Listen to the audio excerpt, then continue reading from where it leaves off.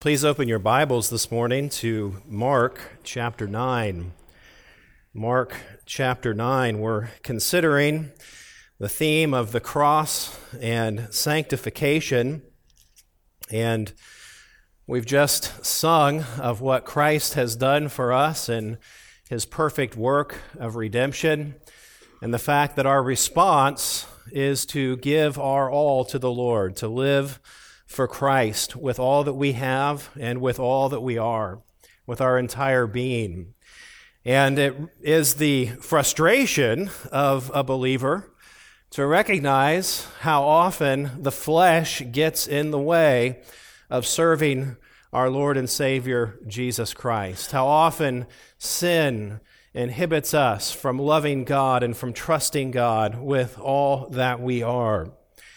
And we find in Scripture that those who come to Christ, those who are transformed, those who are redeemed by the blood of Christ, once we come to Christ, once our position in Christ is settled. And one way to think about that is the statement that Paul makes in Ephesians chapter 2 when he says, you as a believer, you're seated with Christ in the heavenly places. That's your permanent position, is with Christ. And yet at the same time, as we prepare to be with Christ, as our position, our spiritual position, united with Christ, seated with Christ in the heavenly places, as we await for the grand reality of being in the very presence of Christ, there's a process of sanctification that takes place in our lives as we learn to be like Christ in the way that we think and our affections and the things that we love. We're weaned away from the world. We're weaned off of the things that are temporal and that so easily cause us to stumble in this world and take our focus off of what is eternal. And what we find in the Gospels, as the Gospels are presenting Christ as the Son of God, that's the theme of Mark. This is the beginning of the gospel of Jesus Christ, the Son of God, and Mark is establishing Jesus' identity as the King of Kings and the Lord of Lords who came to redeem his people from their sin. And in the midst of establishing the identity of Christ and recording the life of Christ, the Gospels also give us a paradigm of discipleship. As our Lord disciples his disciples, those that he called to follow him, those that in a unique sense would be used to start the church, and yet in a sense that we all can understand and sympathize with, and is filled out even for us in the rest of the New Testament, men who, as they followed Christ, their sinfulness was revealed, their need for growth was revealed, and often those points of growth took place as Jesus confronted them with the cross, with the teaching of the cross. And in Mark, there are 3 points where Jesus begins to teach his disciples about the cross at the end of chapter 8, and then where we are here in chapter 9, beginning at verse 30, and then also in chapter 10. And in each case, when the disciples hear the teaching of the cross, their response is very fleshly. They rebuke the Lord, or they compare themselves with themselves and criticize one another, or they seek glory for themselves. And so often that is the case when believers are confronted with the cross, when we're confronted with the reality of what Christ did and all that he was and is in his humility. We find ourselves so far short, and we find that there is so much sin still residing within us. And yet that is part of God's plan of changing us and of transforming us to confront us with the reality, the glory of who Christ is, both in his humility and his preeminence, and to see ourselves and our desperation for our constant need to, as Andrew read for us this morning, to lay aside sin. And if you want a very simple explanation of what sanctification is, it is the constant laying aside of sin as we prepare to see the Lord Jesus Christ. Now that might come as a shock because there are so many aberrant ways that people view sanctification as, some kind of feeling-oriented process where, you just come and give it up all to God. And, something happens, some mystical, undefined thing happens where now you're unable to sin anymore. That's false teaching. It's not biblical. Sanctification is a progression toward Christ-likeness that will not end until you see Christ. It continues all the way till you finish your course in this earth, and it is a progressive laying aside of sin. And one of the paradoxes of sanctification is that as we grow in Christ-likeness, we actually also grow in our understanding of how sinful we are. There's a sense that we're more sinful than we thought we were when we even came to Christ initially. And of course, that makes sense. Christ is light. And the more you pursue the light, the more you grow in the light, the more you see. But in His grace and His mercy to us, God reveals to us our sin, and He tells us that if we confess our sins, and that's written to Christians in 1 John 1:9, if we confess our sins, He is faithful and just to forgive us our sins and to cleanse us from all unrighteousness. And so we continue to pursue Christ by laying aside sin. And what we've seen in this passage, again, the whole passage that we're going to look at a part of this morning runs from Mark 9, verse 30 through Mark 9, verse 50. We've already looked at verses 30 through 41, and where Jesus teaches about the cross. And as He does that, the disciples' pride is exposed in their responses. They start to compare themselves among themselves and argue about who's the greatest. It keeps them from serving like Christ, who is the servant of all. And then they're looking around and criticizing other people who are serving Christ, which also keeps them from serving Christ. And Jesus reminds the disciples as He answers John's concern about the one who is serving Christ. He says in verse 41, "For truly I say to you, whoever gives you a cup of water to drink because you belong to Christ will by no means lose his reward." The reality is that as followers of Christ, we belong to Christ like all other followers of Christ. And the reason we belong to Christ is because of God's good favor, of God's purposes, and of the redemption of Christ. Nothing we've done in ourselves. And so what Jesus does, beginning in verse 42, is He turns the conversation from examining others to examining yourself. How am I going to grow in sanctification? Well, I'm not going to grow in sanctification by comparing myself with other people or by criticizing other people who are serving Christ. The only thing that does is puff me up in pride and think that I'm good and fine and I don't need to repent of anything because look at all these other people who are way worse than me. Right? And Jesus corrects that mindset.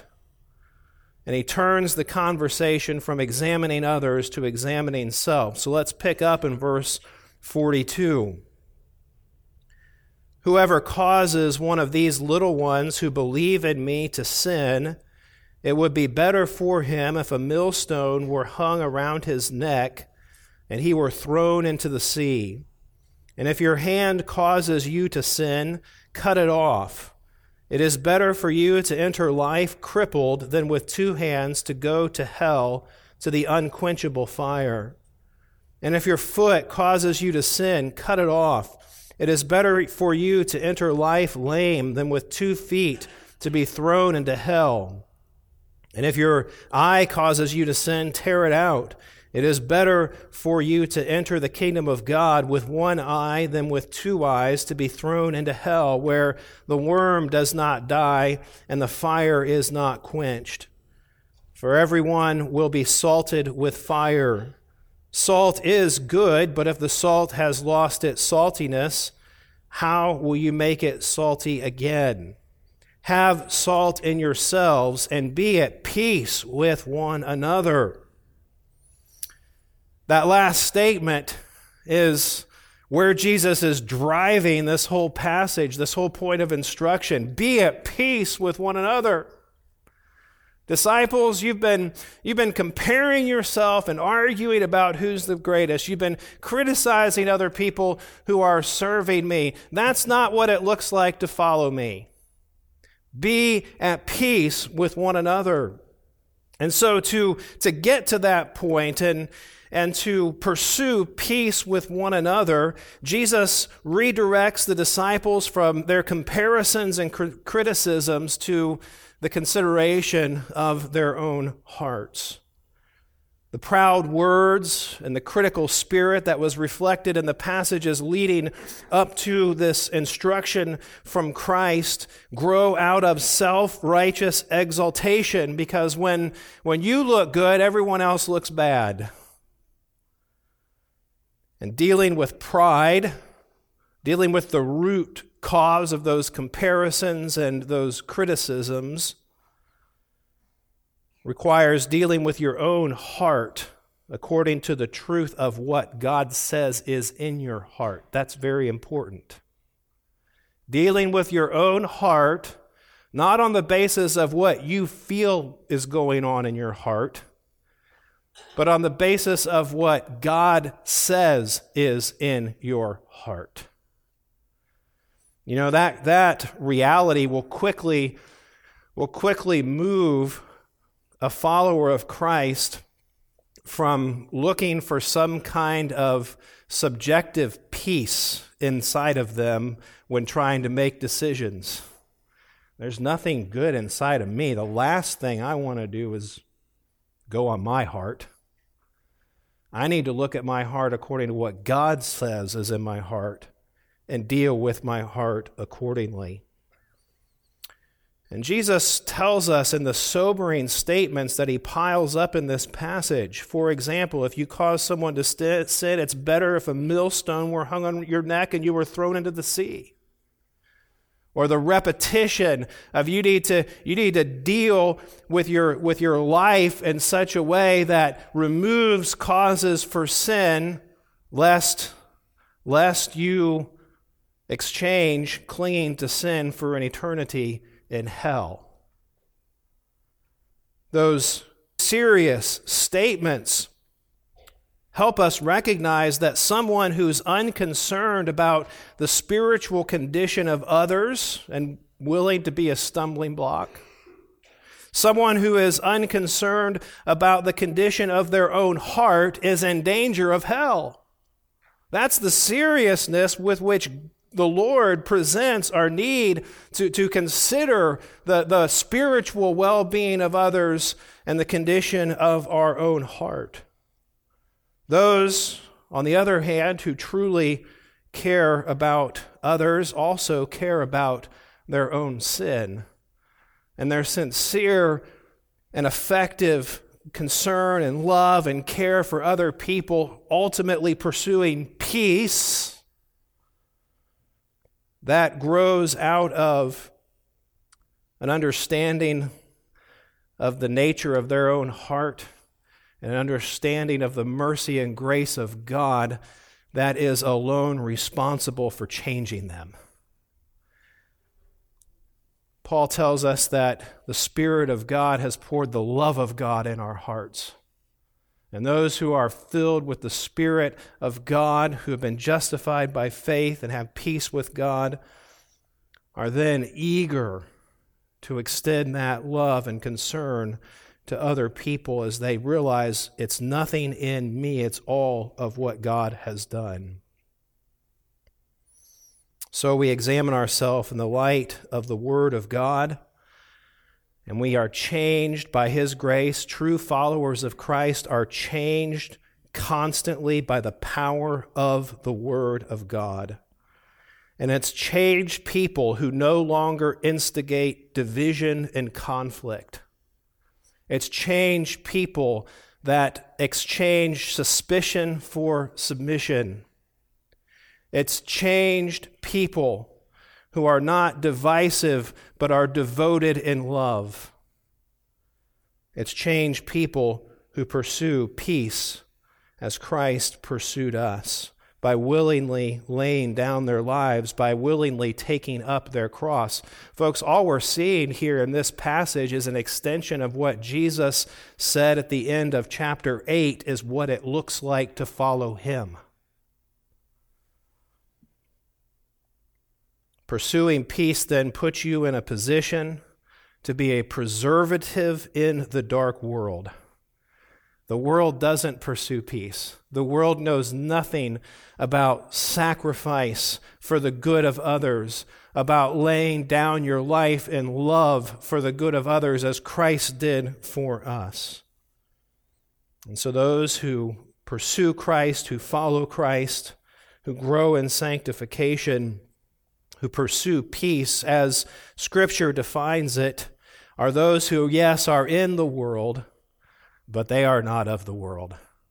They are those who are being sanctified by the truth, which Jesus says, your word is truth. They pursue peace out of the peace that they have been given with God. Having been justified by faith, we have peace with God. It's an objective accomplishment of satiating the wrath of God in Christ, and now we are at peace with God. We've been reconciled to God. And as they pursue peace with one another, peace is not the absence of conflict. Peace is the establishment of righteousness according to the truth. Right? Peace isn't a subjective feeling of whether or not I feel good about something. Peace is coming in line with the Word of God and submitting to the Word of God and loving others out of my love for God. You could say it in this way, that peace is the caboose of obedience. And think about that for a moment. Peace is the caboose of obedience. And far too often in Christian circles, peace is the engine that often drives disobedience. I say peace in quotation marks. I don't have a peace about obedience, so I'm not going to. Well, that's not going to end well. No, peace is the caboose of obedience, not the engine of dissatisfaction. So that's an overview of what we're going to look at in this passage this morning, and we have 3 points for us today as we consider what it looks like to lay aside sin, to recognize the tenderness of other people, and ultimately to pursue peace in a way that honors and glorifies the Lord. And I'm going to give them all 3 to us so that we can see the flow of the passage. Point number 1 is that you can cause another believer to sin. And we're going to see that from verse 42. You can cause another believer to sin. Point number 2, deal with your own sin to avoid being a stumbling block. And we'll see that from verses 43 through 48. And then the third point is allow God's word to change you. You can cause another believer to sin, deal with your own sin to avoid becoming a stumbling block, and allow God's word to change you. The content of this passage is heavy. When you think about laying aside your own sin, it's a heavy thing. When you think about what Jesus says it looks like to be a stumbling block to other believers, this is heavy material. And it really is a joy to be able to preach it to people, to present it, to teach it to people who love the Lord, who want to grow in Christ-likeness, and it's with that confidence and joy that I bring the Word here to you this morning. It really is a joy to open the Word to those who love the Word and love Christ. Well, let's first look at verse 42, where Jesus, as he now teaches his disciples and begins to deal with their pride, he says, "Whoever causes one of these little ones who believe in me to sin, it would be better for him if a great millstone were hung around his neck and he were thrown into the sea." You can cause another believer to sin. As the disciples are looking critically at what other people are doing and are failing to recognize the fact that all believers belong to Christ and are ultimately accountable to Christ, Jesus intensifies the stakes, heightens the warning by telling the disciples, look, there's the potential of being a stumbling block to another believer. That's what these little ones who believe in me, that's what is representing. Those who are believing in Christ, you can be a stumbling block to them, and if you do that, that is not good. Why? Because it would be better for him if a great millstone were hung around his neck and he were thrown into the sea. Jesus, as he teaches the disciples, first identifies the honorable position of every believer. The honorable position of every believer. Whoever causes one of these little ones who believe in me to sin. How does the Lord value believers? Well, they're little ones. They're precious in his sight. Every believer is precious in the sight of God. Turn over to a parallel passage in Matthew chapter 18.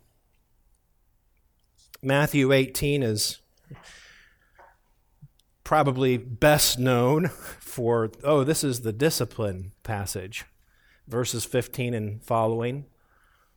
But before Jesus gets to that, there's 14 verses of material that warn against being a stumbling block, that call to humility, that call for self-examination.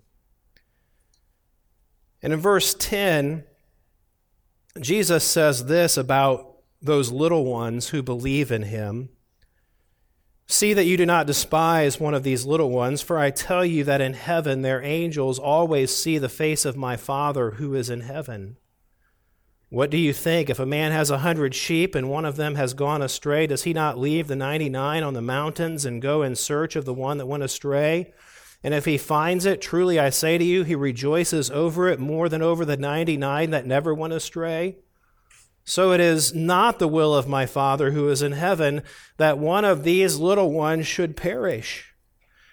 And without going into much detail in that passage, just note that believers are served by heavenly beings. Right? Look at the beginning again. "Do not despise one of these little ones, for I tell you in heaven their angels always see the face of my Father who is in heaven." Now we have to be careful about not sentimentalizing this and going beyond Scripture. Scripture doesn't tell us much about how that happens. We simply know that angels are ministering spirits sent out from the Lord. And they minister in such a way that God is glorified, that Christ is magnified. But the point that Jesus is making is that believers are served by heavenly beings. And not only that, even as he issues the warning, he says, look, you be careful that you don't despise a believer, you don't become a stumbling block, because I want you to notice that it's not the will of the Father that anyone should perish. And so even if you are inconsiderate, even if you don't or just run over the tenderness of others, just know that your Father in heaven, it's not His will that they perish, and He'll protect them. He'll protect them. Of course, in John chapter 10 and verses 18 through 30, and I won't turn there this morning, but Jesus says, look, those that are mine, no one can pluck them out of my hand, and no one can pluck them out of my Father's hand. I and the Father are one. And in Luke chapter 15, Jesus repeats that everyone who comes to Christ, everyone who repents, there is joy in heaven. When we think about those little ones who believe in Christ, the honorable position of every believer, they're served by heavenly beings, they're restored by their heavenly Father, they're protected by the heavenly Father and His Son. And then turn over to 1 Corinthians chapter 8, where Paul is instructing the Corinthians about looking out for one another, about not being a stumbling block for one another in matters of conscience. And we're turning here not to fill out the whole teaching of matters of conscience in this case at this time, but simply to note the statement that Paul makes about other believers and about his commitment to care for the spiritual well-being of other believers. Look at what he says in 1 Corinthians 8, verse 11. Instructing and warning the Corinthians, he says this, "And so by your knowledge, this weak person is destroyed, the brother for whom Christ died. Thus, sinning against your brothers and wounding their conscience when it is weak, you sin against Christ." And so he goes on and says, "Therefore, if food makes my brother to stumble, I will never eat meat, lest I make my brother stumble." What Paul points out is that every believer is a person for whom Christ died, a person that has been redeemed by the precious blood of Jesus Christ. And so he says, look, even if I can't ever have another ribeye, I don't care, because the well-being of my brothers and sisters in Christ is more important than me enjoying a steak. Again, I won't turn there. I'm just making the point of the honorable position of every believer and what goes on in the church among believers. In Ephesians chapter 3, verse 10, Paul, as he glories in his ministry, says that the preaching of the gospel and the ministry and what's taking place in the church is on display before a whole host of heavenly beings. Heaven is aware of what is happening on earth, of what is happening in the church. And folks, this is a point of great encouragement for everyone who names the name of Christ. All who are in Christ, rejoice in the care of your heavenly Father. There are unseen spiritual beings that are ministering to you in whatever way the Father sees fit. He works to restore you. He'll keep you. Christ keeps you. The Father keeps you. You can't be plucked out of His hand. And the work that's happening in your life as you pursue Christ is displaying the multicolored wisdom of God before heavenly beings, and they're giving glory to God. This is the honorable position of every believer. And so when we think about this warning, sober statement, you can cause another believer to sin, we then come to the second part of Jesus' statement, the horror of becoming a stumbling block. If that's the case, if this is how the Lord looks at those who have believed in Him, what does He say? Whoever causes one of these little ones who believe in me to sin, it would be better for him if a great millstone were hung around his neck and he were thrown into the sea. the horror of becoming a stumbling block. And Jesus, in this imagery that he's using, he's taking one of the means of death that the Jews feared most. The Jews feared the sea, and they considered drowning as a horrible death. In fact, very likely there were some political zealots that had been drowned by the Romans right in that time period. So it would have been a gripping and fresh image on the disciples' minds when he says what he did of the millstone. A millstone, which was a stone used to grind the grain, and so big and heavy that a donkey was hitched to it and it would circle the mill. It was huge and it was heavy, and if it was around your neck and going down, you weren't getting out. If I can put it in an image that maybe might resonate with something we're familiar with, if you were to go down to the Ohio River and stand on the Purple People Bridge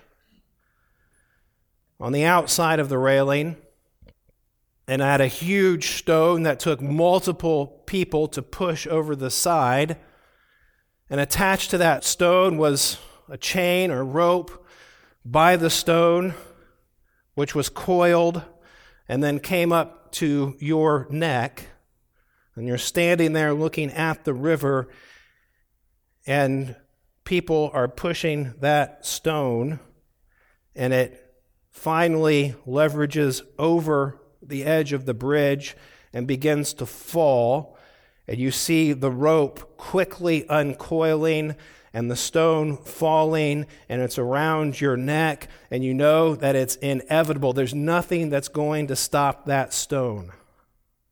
And you're standing there in horror and in fear until it grabs you and pulls you down. And as you're falling, you see the stone for a little bit as it hits the water, the rope following that's attached to you, and you know it's inevitable that you're going to follow that stone. You smack the water. You go down in the water. The stone is so heavy, you cannot get out of it. There's horror that you know you're drowning. This is it. You're gone.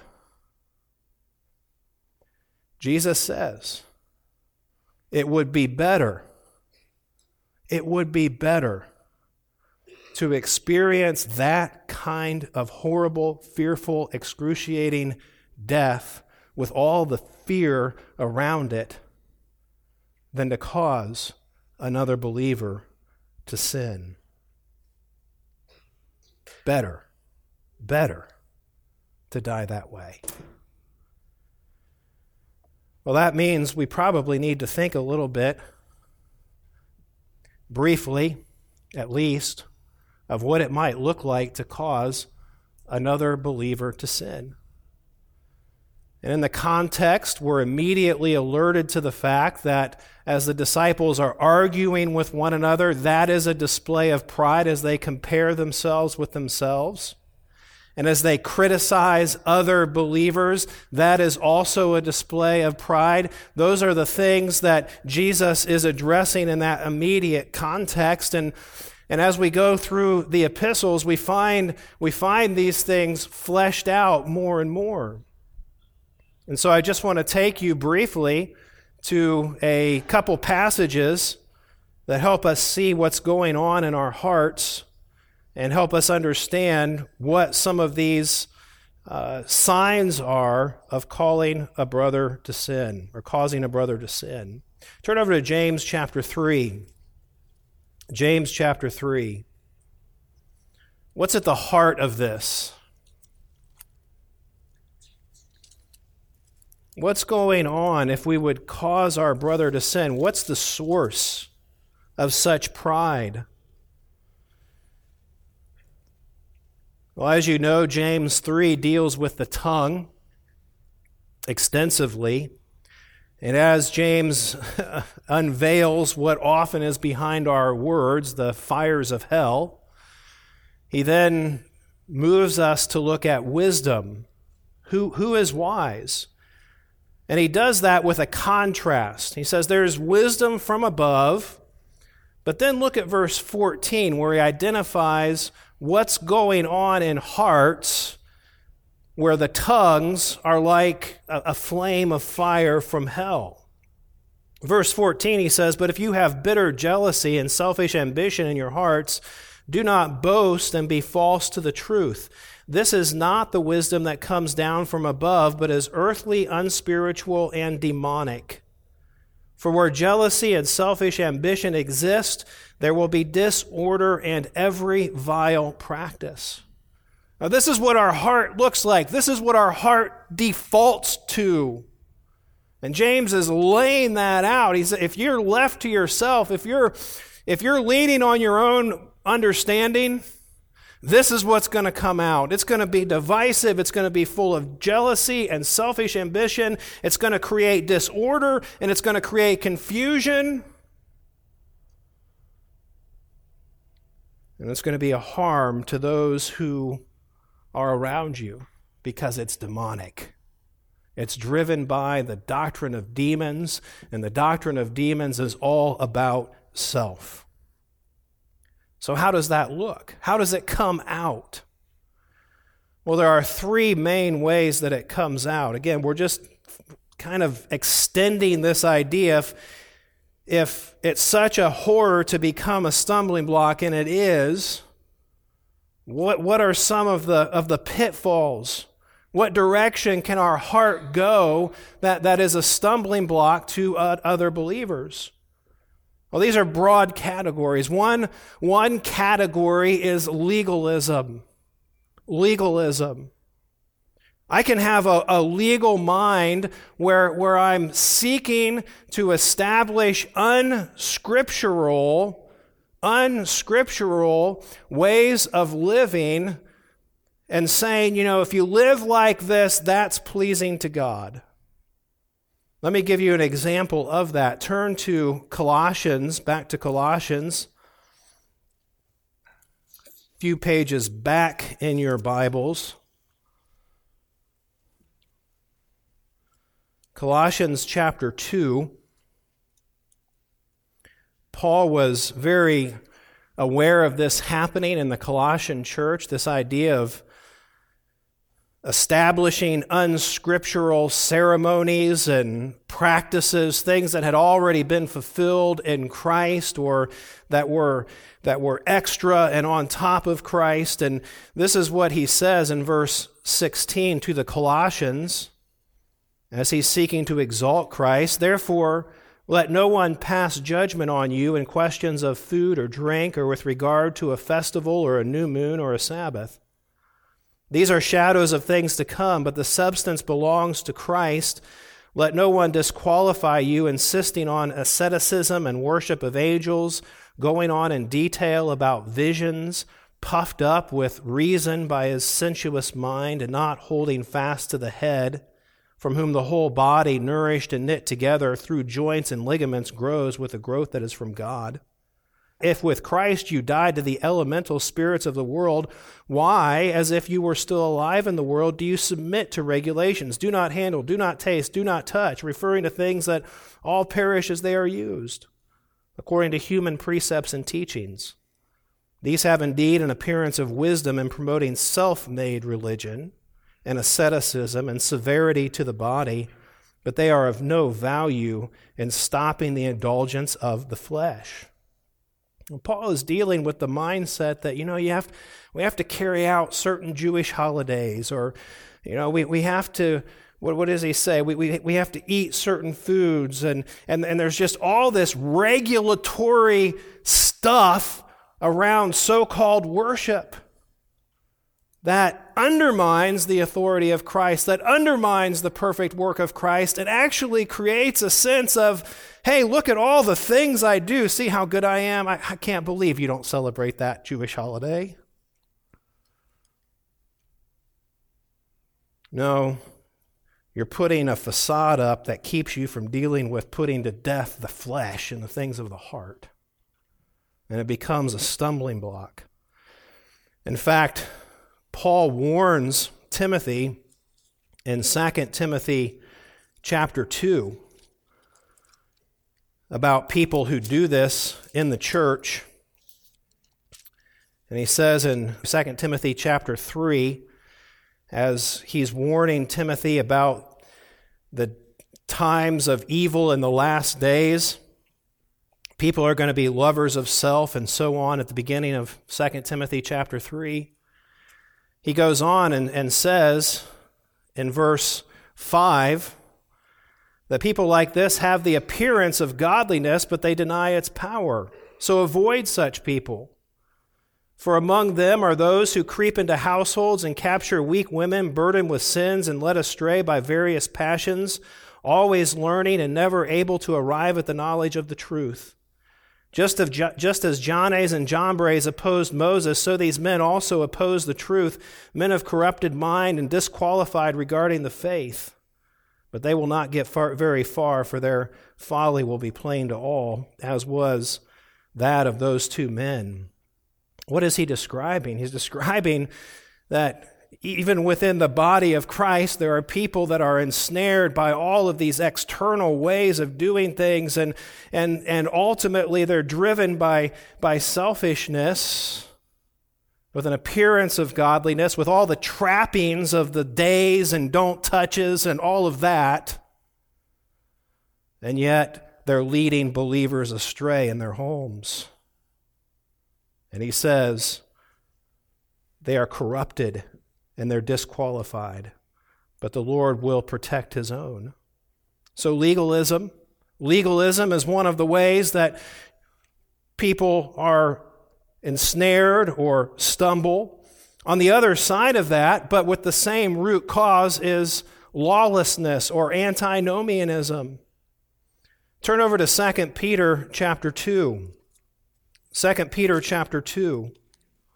Again, we're taking some time to do this, because if being a stumbling block is such an awful thing in the eyes of God, and it is because Jesus says it is, then we need to consider broadly what the possibilities are so that we can avoid these things and understand the significance of the rest of the passage and what Jesus says.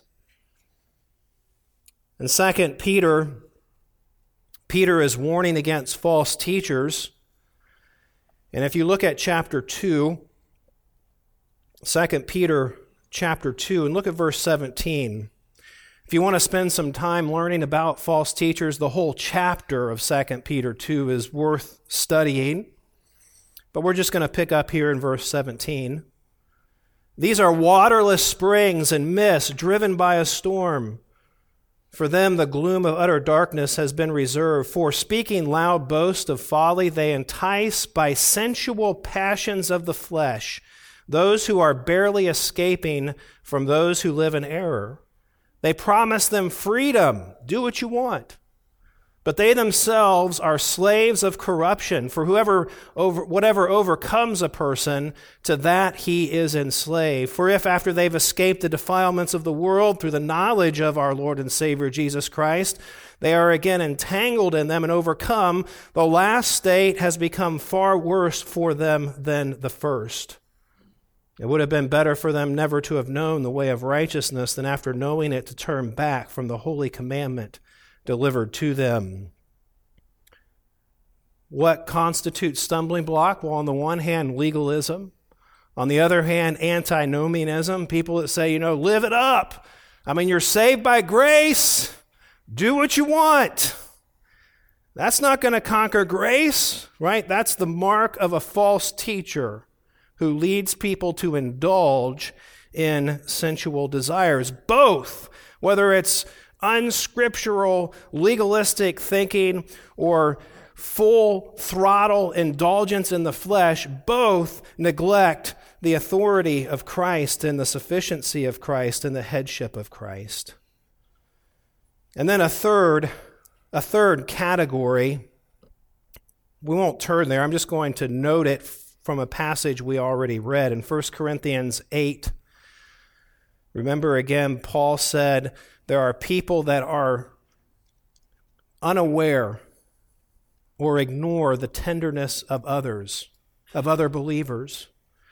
And so a third category of being a stumbling block is simply a lack of consideration to where other believers are. A lack of love and a lack of consideration.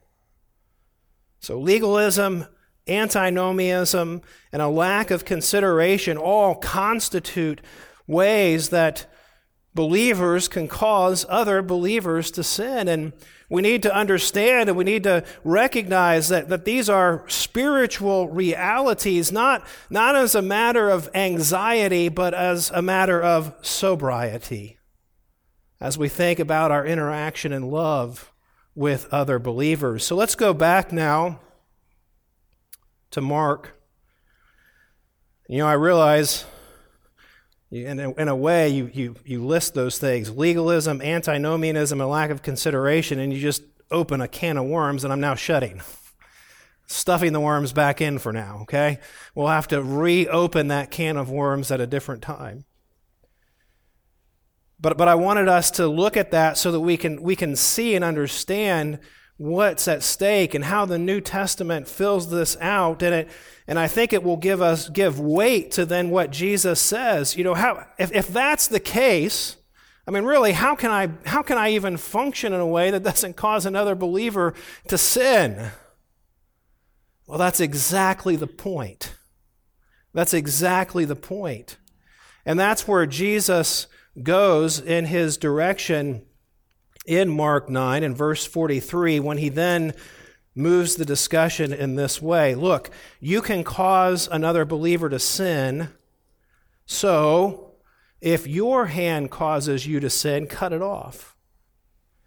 Verse 45, if your foot causes you to sin, cut it off. Verse 47, if your eye causes you to sin, tear it out. And the summary of what Jesus is doing is he's saying this: look, you deal with your own sin to avoid becoming a stumbling block to others. You want to know how to avoid being a legalist? Deal with your own sin. You want to know how to avoid becoming an antinomian? Deal with your own sin. You want to know how to avoid a lack of consideration with other believers? Deal with your own sin. As you deal with your own heart before Christ and realize all that he has done afresh and again and over as you continue to lay aside sin, that's when you're able to be a blessing to other believers. Well, you come to this passage, and I'm sure somebody has said this before, but you wonder, okay, so, are we going to now change our name from Truth Community Church to the Church of the Maimed? Cut off your hand, cut off your foot, tear out your eye?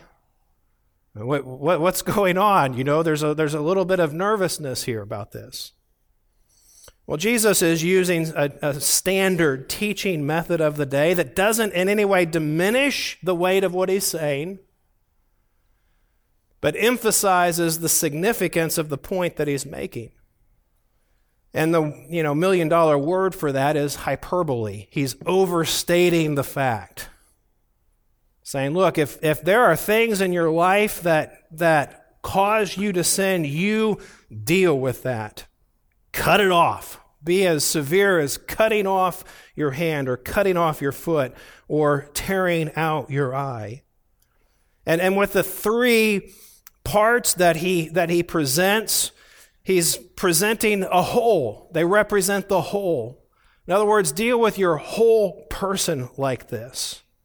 So when we think about what Jesus is saying, when he says deal with your own sin to avoid being a stumbling block, he's telling us to deal with your sin comprehensively.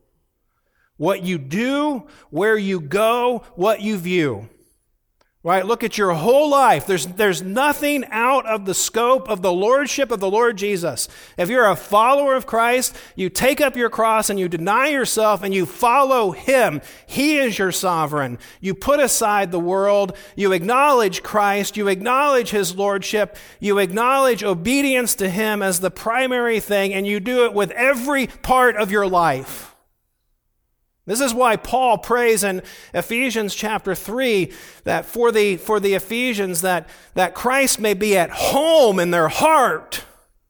And the picture that he uses there is that Christ will have access to every single part of your life from the inside out. You deal with yourself comprehensively in light of the truth. You know, what is sin? Well, I need to know what my Bible says about sin. Sin is deviation from the law of God, but it's not only deviation in deed, it's deviation in affections. It's not loving God with all that I am. Like the hymn writer said, sins of not loving you and sins of not trusting you, infinite sin.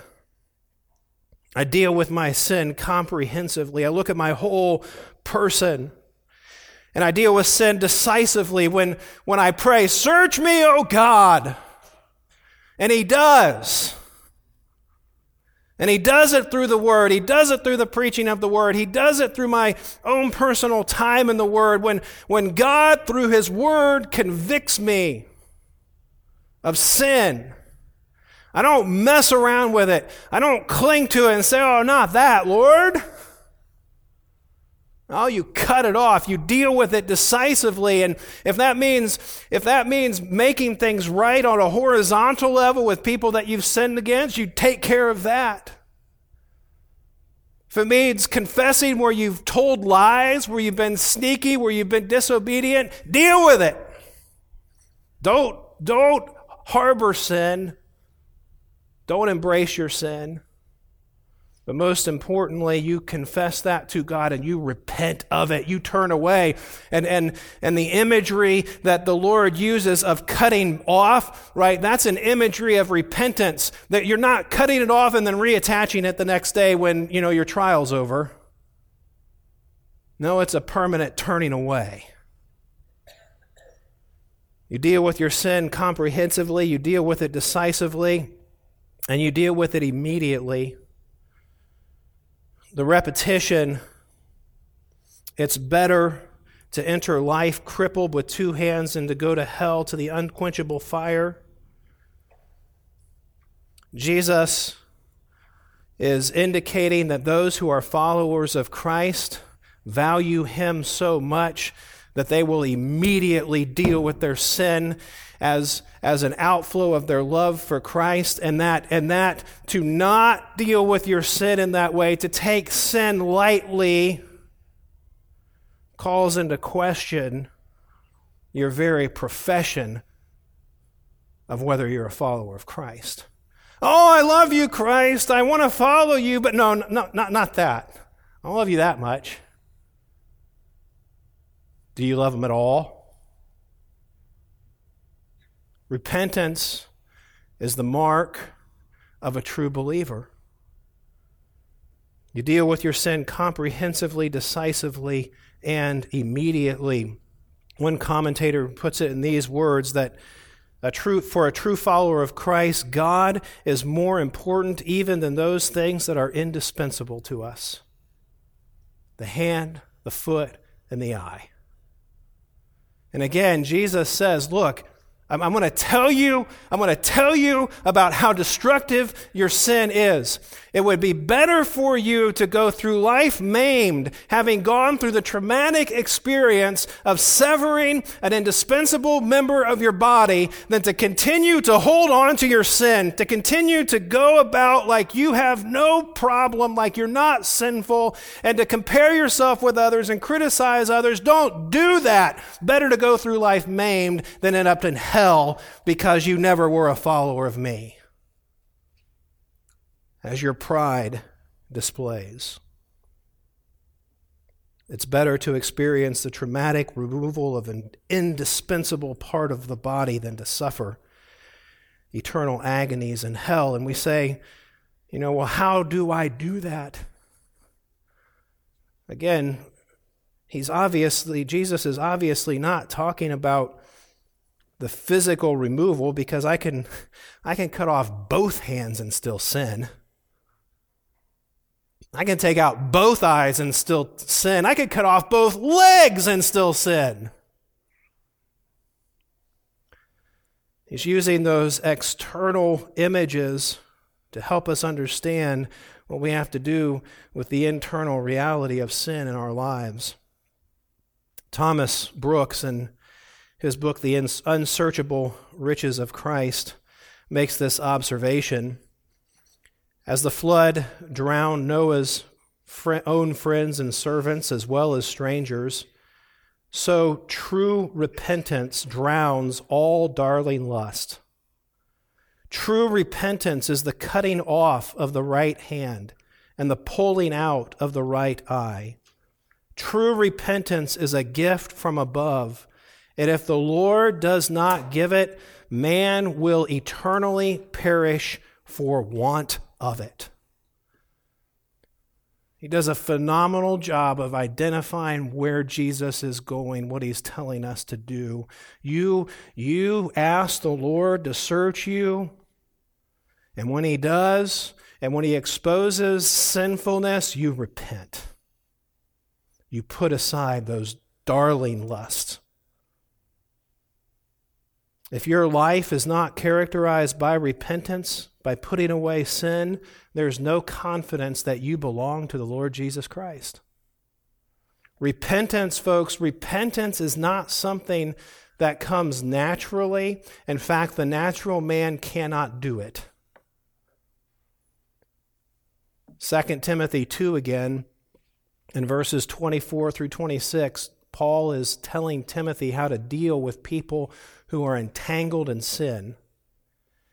And he gives him the instruction, and then he says, you deal with them this way, Timothy, so that God may grant them repentance.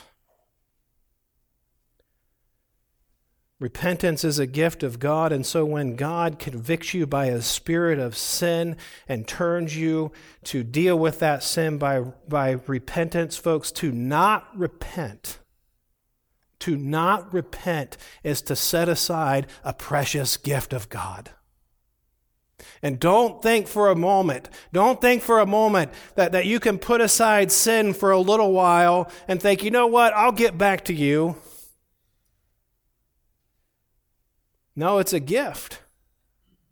It's in God's hands. And to minimize a gift is to have no assurance that you'll be given it again. It's to pass the opportunity.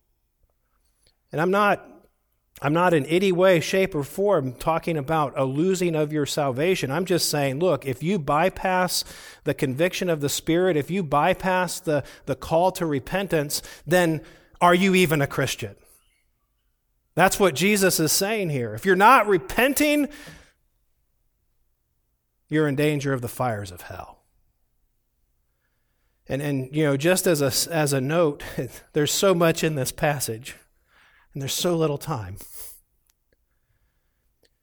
When you think about what Jesus says, you know, again, the imagery is gripping. Taking a meat cleaver or a machete and chopping off your hand or your foot or gouging out your eye. And Jesus says the traumatic experience of that and living the rest of your life without that appendage is better than hell.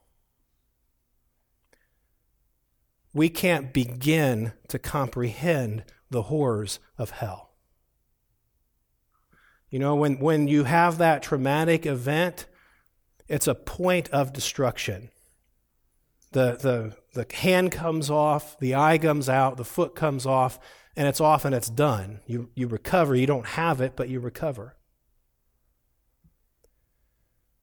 In 2 Thessalonians 1, Paul describes hell as eternal destruction. Eternal destruction. So instead of destruction of a traumatic event where something happens and then it's done, you know, the building falls and it's just collapsed. No, whatever hell is, it's being equipped by God in judgment of God with the ability to endure constant eternal destruction. And I have no idea even how to explain that. It's the Spirit of God that put those two words together to give us a sense of the horror of hell. Repent, for the kingdom of heaven is at hand. The alternative is to be under the wrath of God, the righteous wrath of God, forever and forever. Well, how do we know what to repent of? Well, in Nehemiah chapter 9, verse 3, as Nehemiah and Ezra started to reestablish the worship of Israel, this is a really interesting verse. It says, the people gathered together and they read the word of God for a quarter of a day. I don't know what time it is, but I know this. I haven't gotten close to a quarter of a day. They read the word, and then they confessed their sins for another quarter of the day. Repentance responds to the revelation of the Word of God. And that's where Jesus goes then in these last two verses. Verses 49 and 50. Jesus uses some language and pictures that we're not familiar with, and if you look at 10 different commentators, you'll probably get 10 different explanations of what he means. So J.C. Ryle even says, I don't even know exactly what this means, but I think from the context we can come close to understanding what Jesus means when he says this. As you think about the progression of the passage, you can cause another believer to sin, so deal with your own sin to avoid becoming a stumbling block.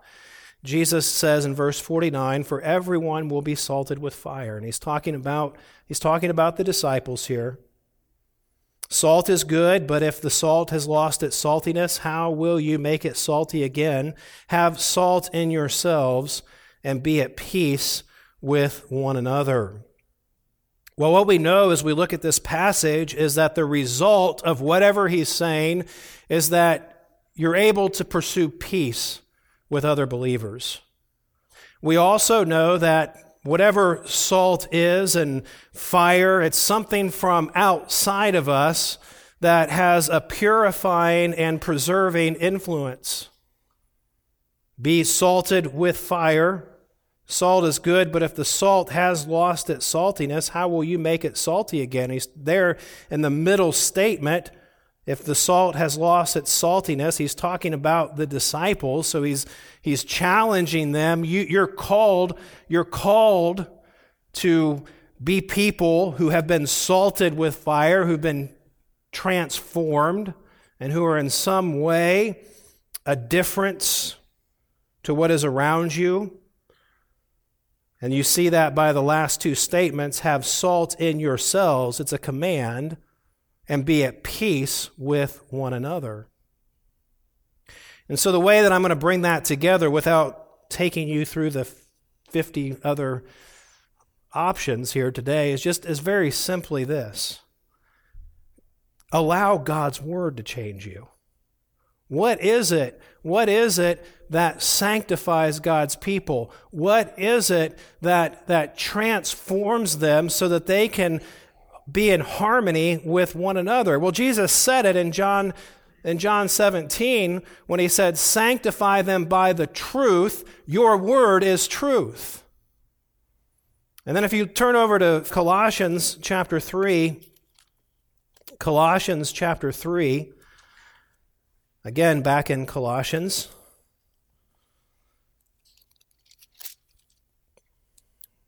As Paul is giving instructions for Christ-like living to the disciples, they are disciples, but they're disciples in the church of Colossae. Look at what he says in verse 16, beginning in verse 16. I'm sorry, verse 15 is where I wanted to start. Let the peace of Christ rule in your hearts, to which indeed you were called in one body, and be thankful. All right, so Paul says, let the peace of Christ rule in your hearts, and the outcome of that is going to be that you're thankful. Now in verse 16, he expands the idea. Let the word of Christ dwell in you richly, teaching and admonishing one another in all wisdom, singing psalms and hymns and spiritual songs with thankfulness in your heart to God. And whatever you do in word or deed, do everything in the name of the Lord Jesus, giving thanks to God the Father through him. So do you see what Paul does in verse 15? He says, let the peace of Christ rule in your hearts and be thankful. Expand on that. Let the word of Christ dwell in you richly. And what's the outcome? Same as the peace of Christ. You're thankful. So when the peace of Christ is ruling in believers' hearts, and they're at peace with one another, what has happened? Well, the word of Christ is dwelling in them richly. The word of Christ has all access to their hearts and lives. And it transforms them from people who were once self-centered and concerned about their own places and wanting to put everyone else down to now people who are compassionate, who are loving, who are no longer grumbling and dissatisfied, but who are thankful. The word of Christ has dwelt in them richly, is dwelling in them richly. And in the Old Testament, we're given some images that tell us why this happens. In Jeremiah chapter 23, verse 29, God says about his word, my word is like a fire, and it's like a hammer. It melts the heart hard, and it breaks it apart. And in Psalm 119, verses 9 through 11, how shall a young man cleanse his way? By taking heed thereto according to your word. With my whole heart I have sought you. Oh, let me not wander from your commandments. Your word have I hid in my heart, that I might not sin against you. Allow God's word to change you. And we think about that horrible possibility that we could cause another believer to sin. When we start to see and understand the sinfulness of our own heart, what do? We turn to the Word of God and allow the Word of God, as the Spirit of God works in us, to change us more and more into the likeness of our dear Savior. And when you are transformed, you become a preservative. It's the exact opposite of being corruptive. The disciples were being corruptive by their comparisons and by their criticisms. And the Lord says, understand what's at stake, deal with your own heart, and let the word of Christ change you. Let the word of God change you. It purifies, it preserves, and it brings peace. And there is no possible way to deal with sin apart from the transforming work of God's Word. And that means you need to be a student of the Word. And full circle back to where Jesus began in verse 30, you have to listen to the Word. Listen to what Jesus says. The disciples weren't, and they missed the cross. Be a student of the Word and be humbled by the Word of God. You know, this is what I'm going to say is something that I do not do well. I'm going to convict myself. The thoughts are already convicting me. How do we take God's Word seriously? Well, you know, from week to week as the Word of God is preached, the way that we ought to leave after the Word of God is preached should not be, let me think about that. You know, was that, am I really like that? You know, maybe Don or Nathaniel was overstating that a little bit. No, the way that we let God's Word change us is that when the Word of God is preached, we say, you know what? That just scratched the surface. There's a whole lot more where that came from in my heart. May God humble me and continue to transform me so that as the outflow of God's transforming grace, I can be at peace with my brothers and sisters as I consistently come to the foot of the cross and deal with my pride and deal with my sin for the glory of God. You can cause another believer to sin. So deal with your sin to avoid being a stumbling block and allow God's word to change you. Dane opened the service today with this scripture.